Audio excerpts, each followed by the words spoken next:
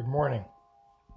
This is the Moravian Daily Text for Friday, September 11th, 2020. The hymn today is Psalm 39, verse 12. Hear my prayer, O Lord, and give ear to my cry. Do not be silent at my tears.